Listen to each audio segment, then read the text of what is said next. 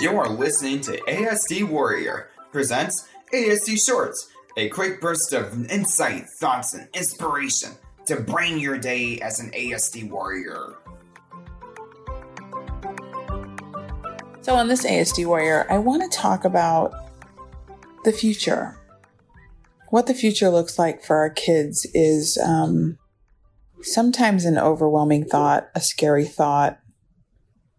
And yet, like a lot of things in life that we're fearful of, we have to conquer it. So this year, I was in the midst of putting together kind of a career exploration for Nathan.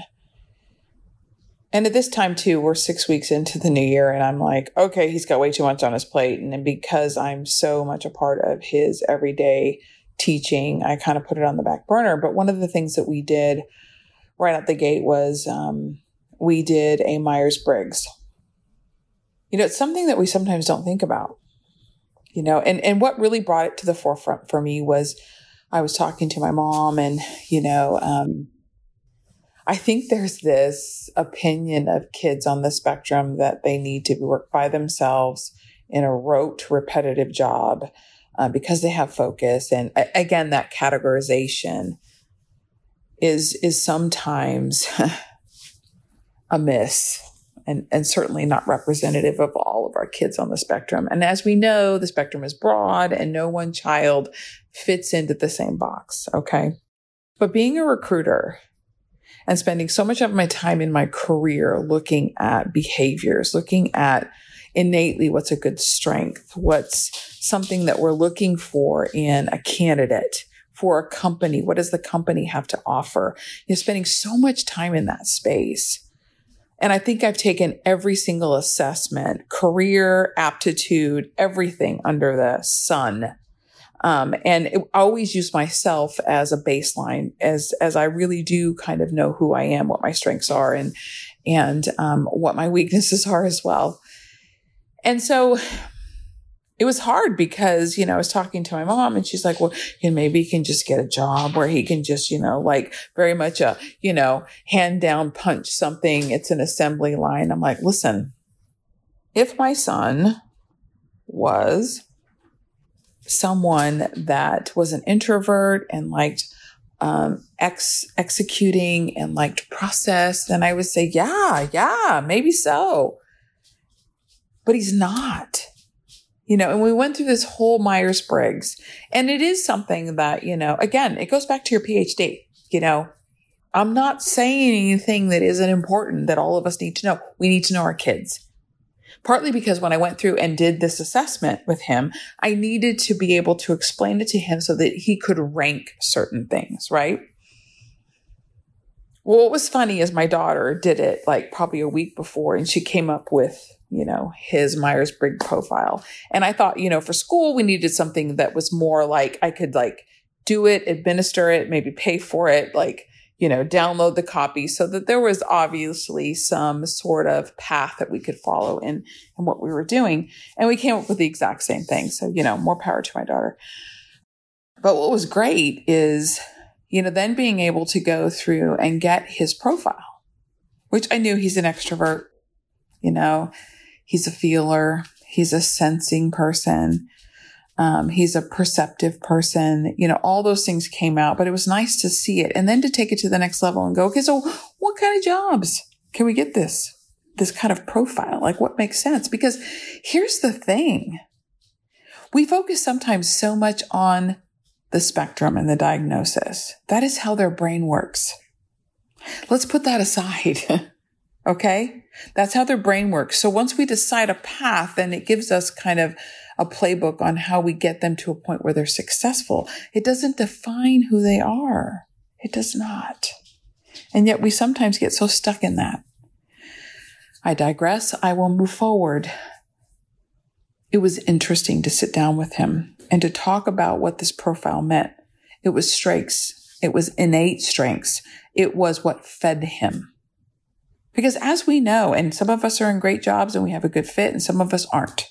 Some of us hate Sunday night. Some of us like it. That has a lot to do with, are you in a position that feeds you, that is easier for you than other people because you're in the right seat. So knowing that and spending my whole career and honestly, I will never forget sitting down one time with a CFO of an organization, right? A CFO. This person's making some bank, okay? They have chosen a path. They have stuck to it. They have progressed in a way. And I remember talking to him and him saying to me, Kathy, I don't know if I chose the right path. And I'm like, such and such, are you in a place to make a dramatic difference? No, I'm not. So we can go out and have a drink and have some sorrow about letting this go. But unless you are willing to change your whole life and start over, it's kind of too late. And that's sad. I mean, I hate to say it's too late, but why I say it's too late is that most people in life don't have the flexibility to go, I'm going to let it all go. Right? I mean, we have lives, we have kids in college, we have all these obligations, responsibilities, things that we're accountable for that we need to stay accountable for. So we did this Myers-Briggs, okay? And it comes up for Nate. He's an entertainer. You guys can look it up on the Myers-Briggs. It's so him.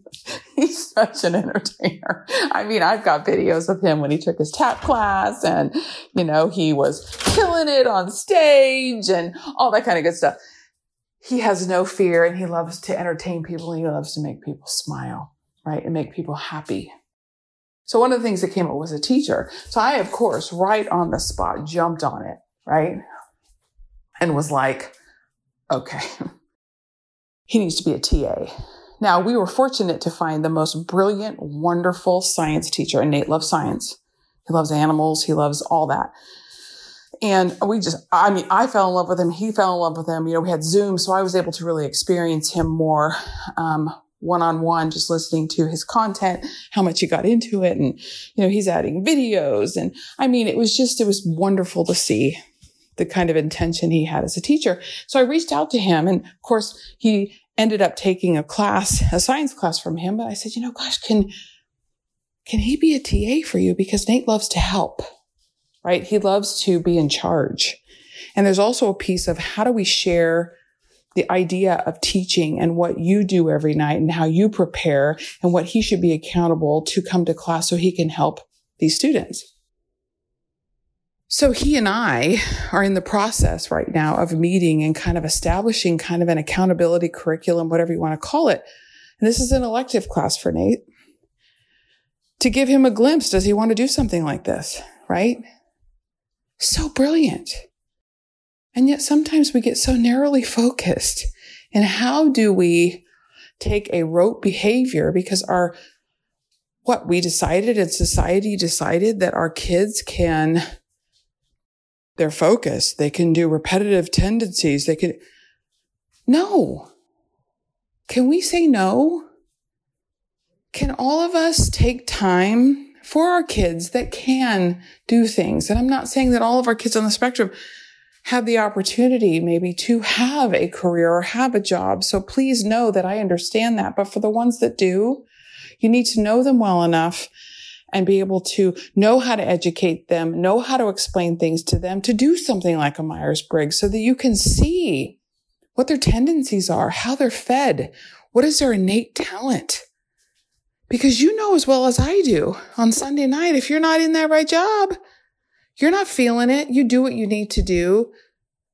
But do we want that for our kids? And do we want that for our kids that it sometimes is a little harder to get there, right? So I'm saying, be open. See your child, not the spectrum. Tell yourself every time that you get in that space, it's how their brain works. It's not who they are. Okay? It's not who they are. They're beautiful, brilliant, wonderful, like every child on this earth is. Because their brain works different and our world isn't ready for different. We have sometimes a bigger job, but you weren't given this if you weren't ready for it. So step up, embrace it, take on the challenge, and let's do this together for them. So until next time, have an amazing day, a great week, and God bless.